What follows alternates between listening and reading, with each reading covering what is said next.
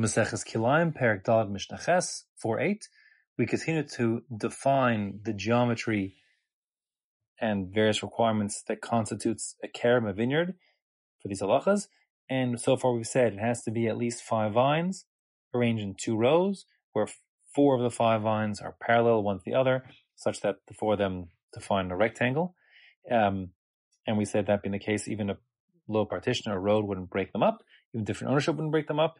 Here the question, however, is how close do they need to be together? So the Mishnah says it will depend on how many rows there are. If there are 2 rows, it's got to be closer together, and if there are 3 rows or more, they can be further apart. At least that's the sheet of this Tana and this Mishnah, and which will not be halacha, which I'll sum up at the end. So the Mishnah here says, Hanoteya shtei shuros. If you have just 2 rows of vines, so then the distance between one row and the next row of vines, im ein beinehem shmona amos, if there is less than 8 amos, so then lo yavi zera l'sham, you can't plant between them.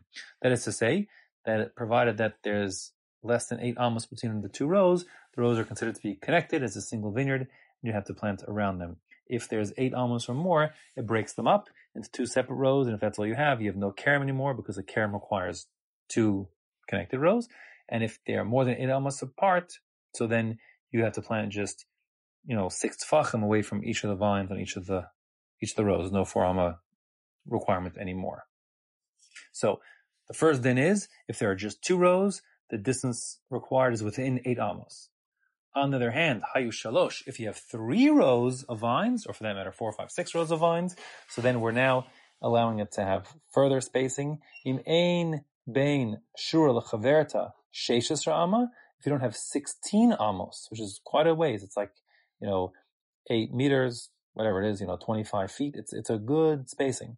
If you haven't got that much spacing, then it's considered to be one gigantic spread out vineyard, and that being the case, lo yavi zera l'sham, you can't plant any grain or green anywhere between the rows of the vineyards, even up to but not including a full 16 amos spacing.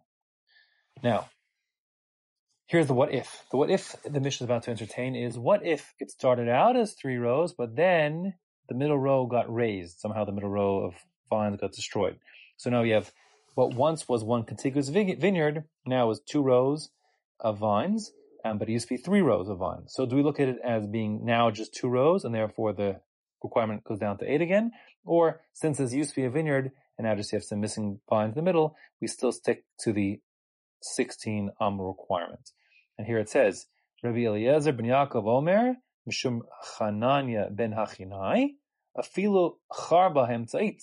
Even if you had 3 rows, but the middle row gets destroyed somehow, the ein bein shur lechaverta, and the distance between row 1 and what was row 3, when there was a second one in the middle, if there isn't 16 amos, 16 amos between the 2, then lo yavi zera l'sham, then you wouldn't be able to plant any grains or greens between the 2 rows. That is to say, here, we're, at least according to Eliezer ben Yaakov, in the name of Chananya ben Hachinai, if you have what was 3 rows, but now you're down to 2 rows, it still has a din of being like 3 rows, meaning the requirement is 16 amos between the 2 remaining rows.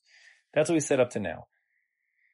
Now, if you reflect back on the first Mishnah of this parak, you'll remember that this seems to be basically the rule of the karachas hakerem. Remember the clearing in the vineyard, where we said in a karachas hakerem, you need to have 16 amos between the 2 rows in the clearing in order to plant there. So this is the same 16 amos. It sounds the same thing. The only problem is, it's quite clear from the Yerushalmi that for a karachas hakerem, you need to have a bona fide kerem, at least on one side of the karachas. That is to say, a single row on either side of the clearing wouldn't constitute a kerem, because we said you need 2 rows for a kerem, and therefore you wouldn't have the karachas hakerem rule. So here it seems that Eliezer ben Yaakov is being more strict than the usual karachas hakerem case.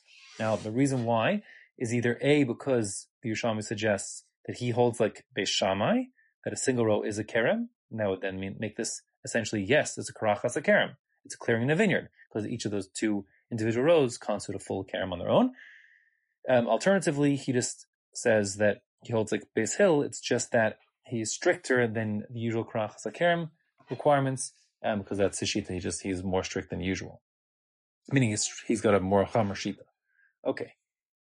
The Mishnah ends up by saying she'ilu, because if it had been metchila natan, that you planted it originally a full more than 8, but even less than 16 almost apart, so we're back to